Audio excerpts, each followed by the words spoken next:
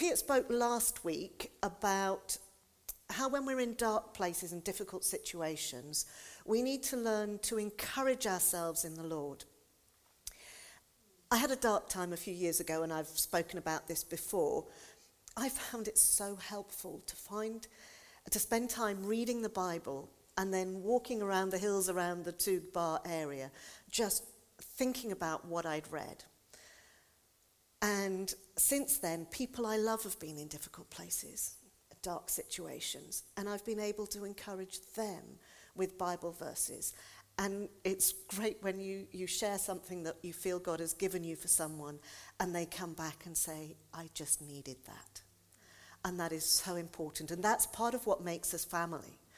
But it's hard to do that if we don't know where to find the encouragement, if we don't know where things are in the Bible. So today I want to talk about falling in love with the Bible. When I told my dad the title of my sermon a couple of weeks ago, he asked if it wasn't Jesus we were supposed to fall in love with. Well, yes, it is. But how do we fall in love with someone that we don't know? So the Bible is where we find Jesus and we learn about him. And we meet with him. And Jesus was passionate about the Bible. So maybe I should be speaking about being passionate about the Bible. So take your pick. So when I say Jesus was passionate about the Bible, he was. But it was the Old Testament he was passionate about, because the New Testament didn't exist. It wasn't written till after he had lived, died, risen, and gone back to heaven. So Jesus never knew what we see as the New Testament. He was the New Testament, but he didn't read the New Testament. But he was passionate about the Scriptures. And he said, when defending himself against the Jewish leaders who wanted to stone him for blasphemy, he said, Scripture cannot be broken.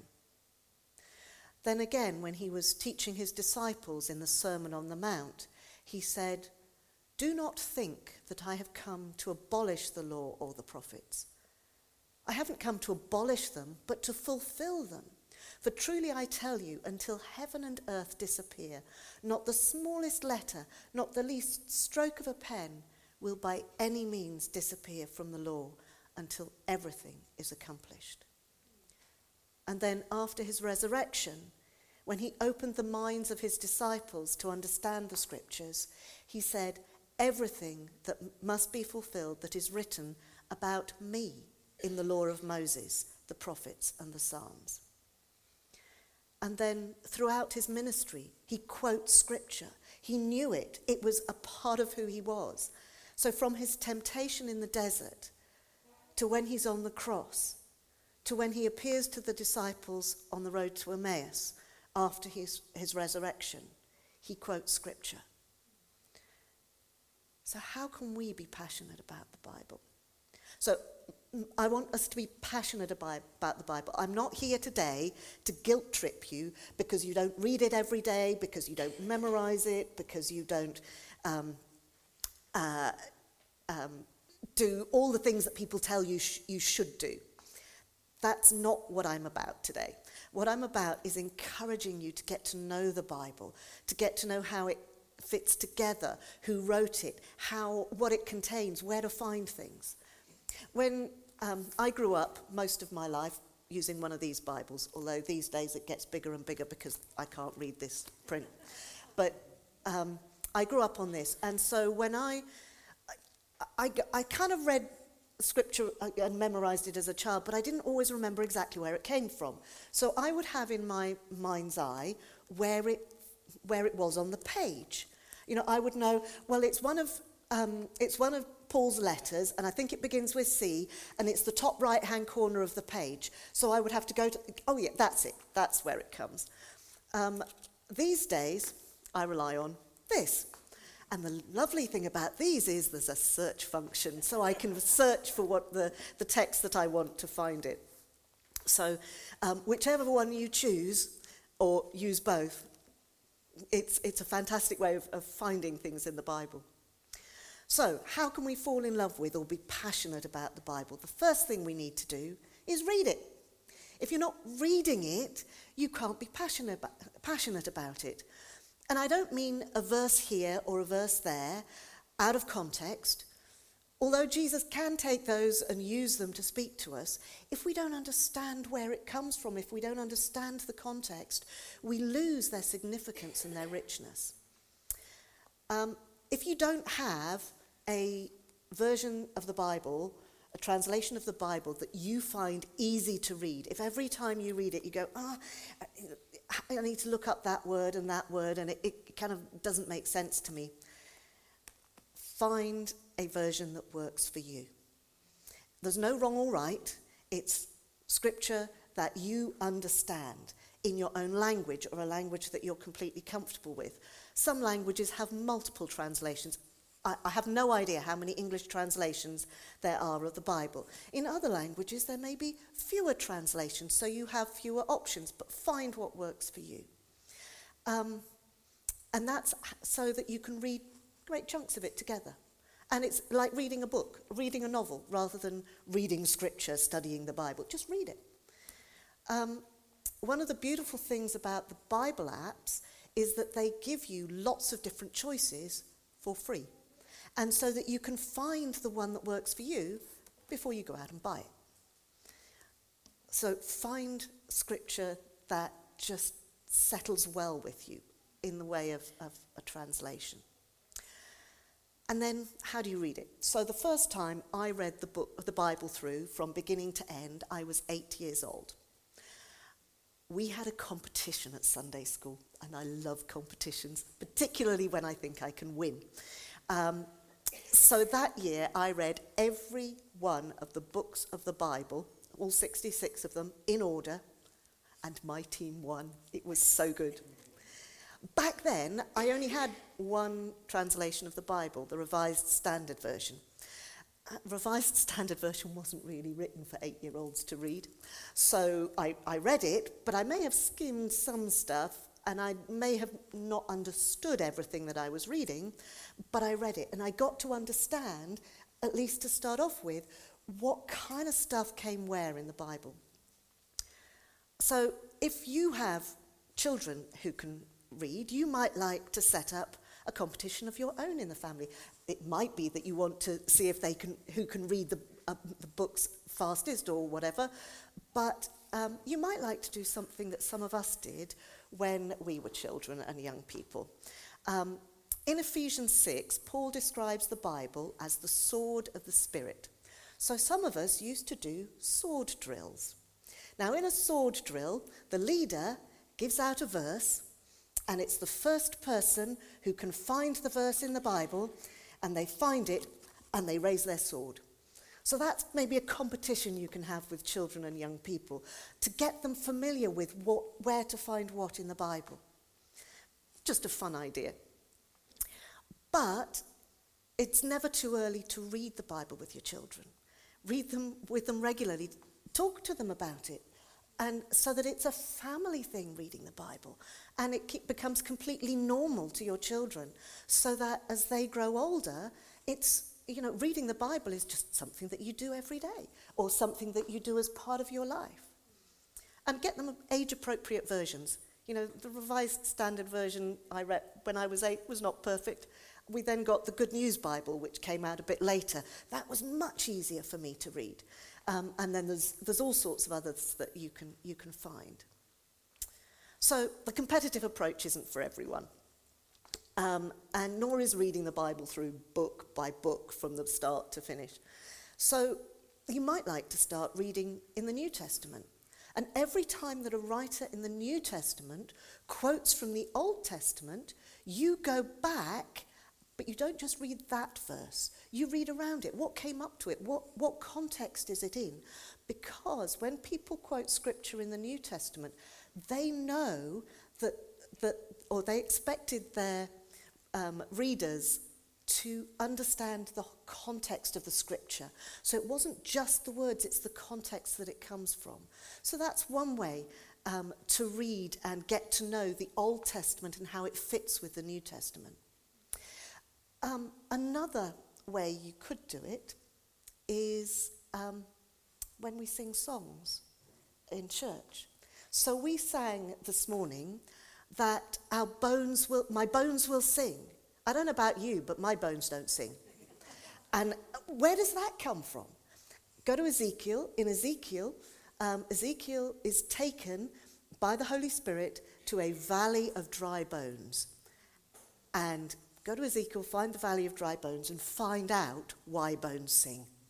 And that's the kind of way that we can explore the Bible and get to know it. Another example is we sang that God is slow to anger. Where does it first say in the Bible that God is slow to anger? It might be quite difficult to find in this. Dead easy to find in this. Where does he say it first? But when does he remind his people that he's slow to anger? Because lots of these things don't occur just once in the Bible. We find them lots of times. So look for that. You know, I was talking about when New Testament writers quoted scripture, they expected people to know the whole context.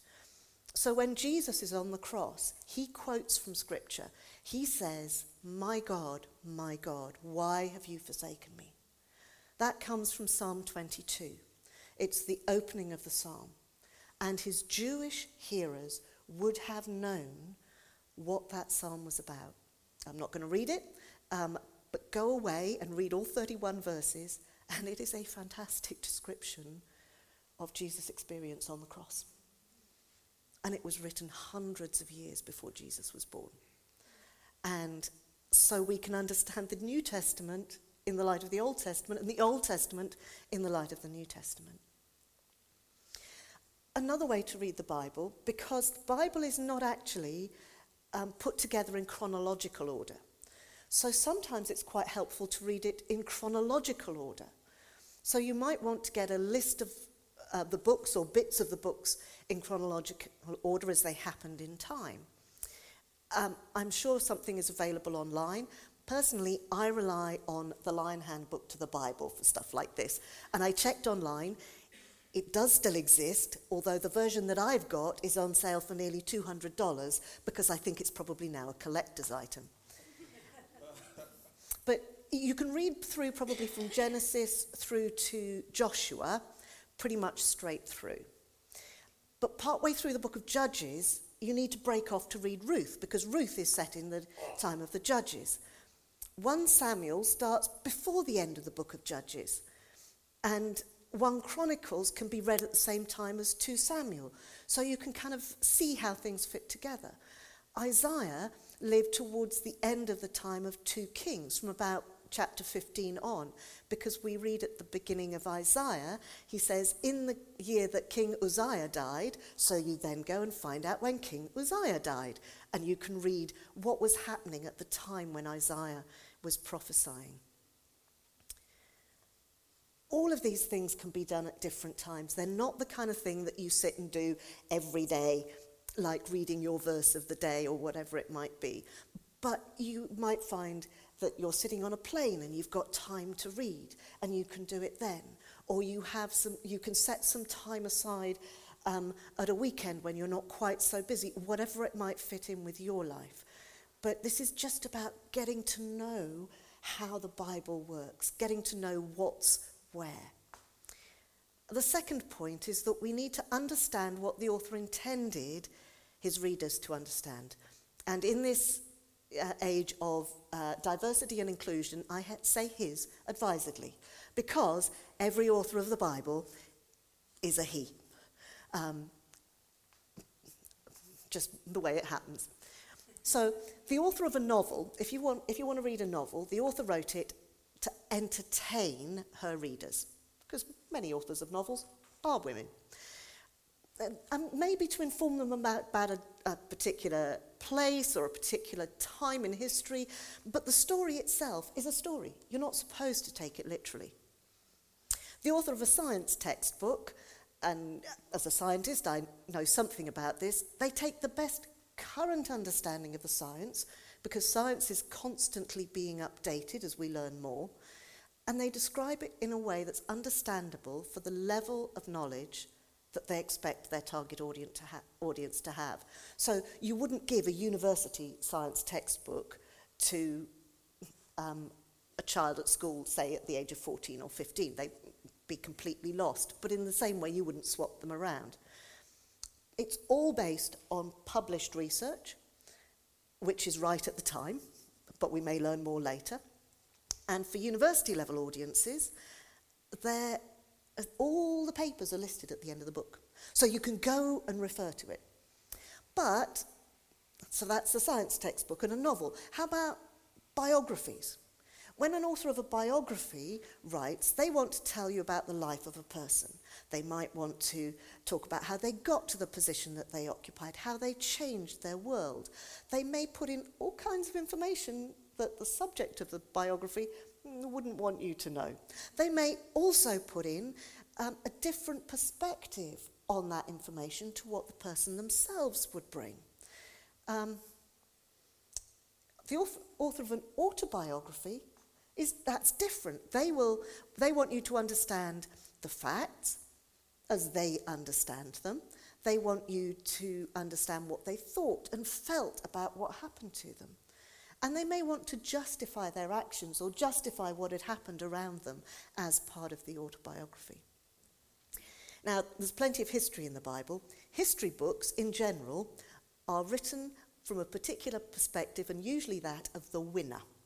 And they usually put the winner and the winning group in a good light. That's kind of what they're there to do. Now, the Bible doesn't contain any novels. It doesn't contain any science textbooks either. But it does have history, biography, autobiography, poetry, prophecy. It has erotica, and yes, I did say that. It has wisdom to live by. It has songs. It has letters.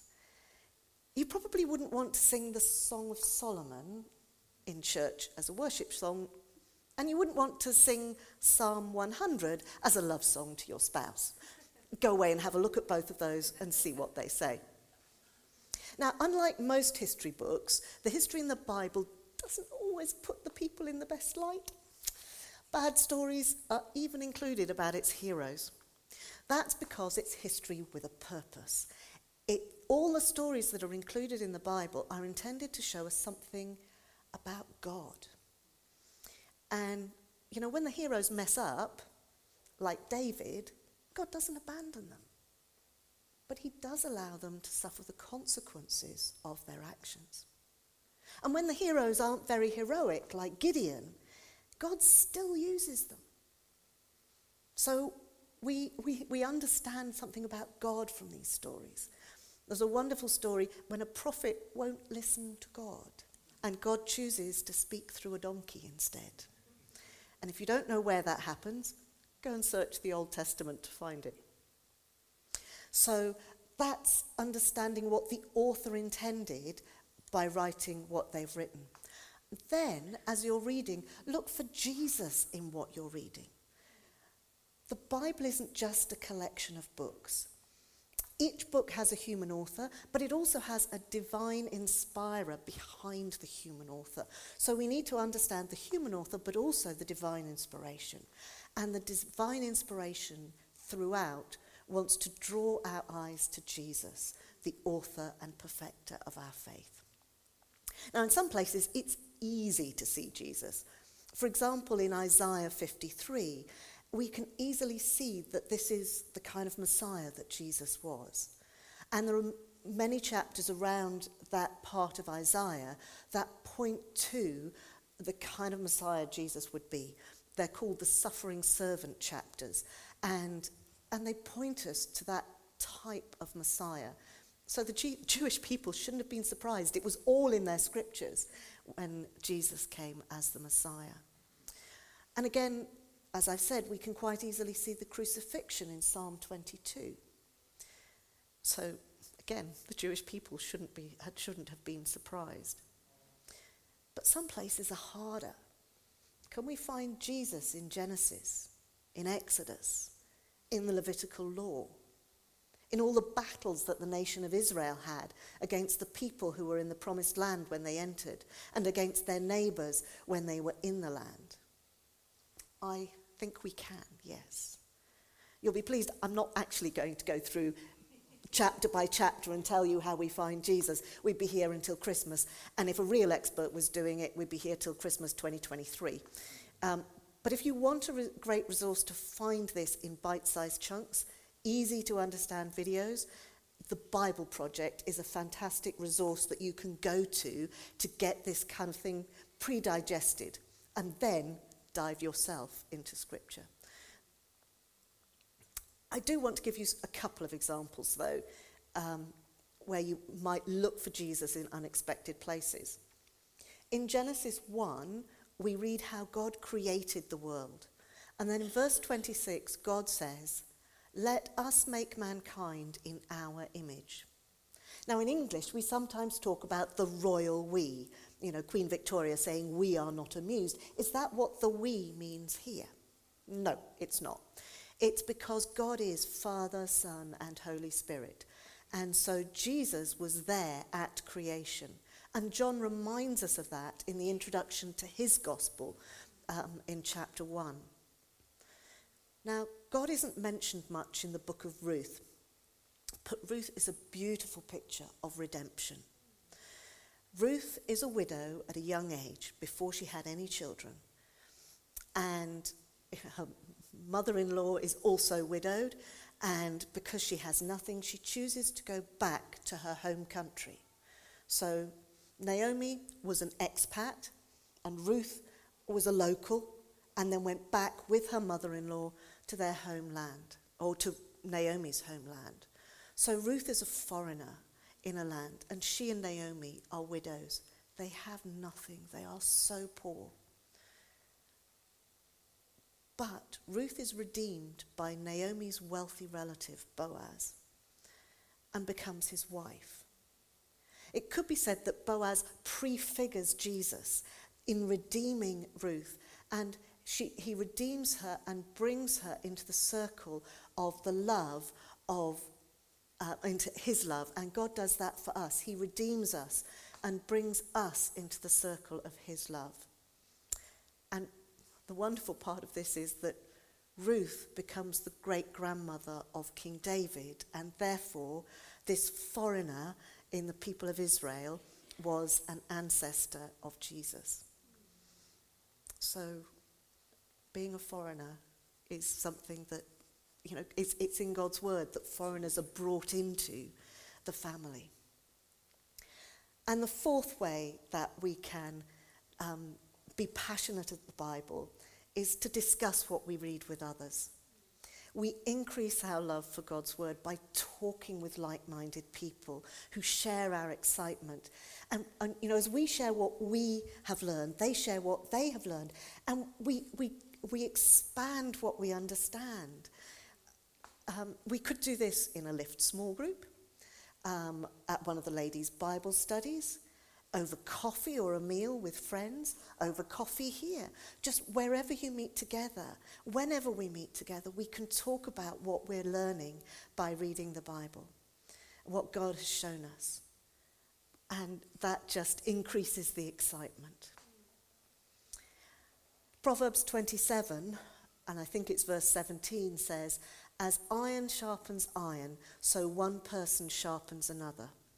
That's what we're looking to do as we share together, to help each other to understand better, and also perhaps to articulate better what we understand from the Bible, so that when we speak to people who don't know Jesus, we've got a way of describing it that is easily understood. And in Hebrews 10, the writer tells us to consider how we may spur one another on toward love and good deeds, not giving up meeting together, as some are in the habit of doing, but encouraging one another. And that also is a reason to discuss what we've read, to encourage one another, to spur one another on to love and good deeds. So, in conclusion, I've seen quite a lot of nodding faces here. I know there are lots of people here today who already share my love for the Bible. But there may be others here who've given their lives to Jesus, but you're less familiar with the scriptures, less familiar with the Bible that Jesus loved and inspired. If this is you, I hope that what I've shared today will help you catch some of my excitement and encourage you to go away and learn more about this fantastic book, the living word that God has given us. In the Bible, God reveals himself so that we can know him, know his heart, know his priorities, and know ourselves as he sees us. Or perhaps you don't know Jesus yet, or the Bible. So you probably don't want to start from Genesis if you don't know Jesus yet. You may want to start in where it's easier to meet with Jesus. You might want to read the Gospels of Mark or Luke. Those are the easiest places to meet with Jesus in the Bible. And as you meet him there, you go deeper into Scripture. And again, I would remind you, get a version that's easy to read. If you have a King James version at home and you love the language, read that. If you have a King James version at home and you find it a struggle and every time you pick it up you put it down again, go and find something that is easy to read, because there's plenty. Get a version that you can't put down. The Message is one of those, so that you can read the story of God, his people, and his plan for redemption. And God's plan for redemption was because he wants to spend eternity with the people that he loves, and that's all of us.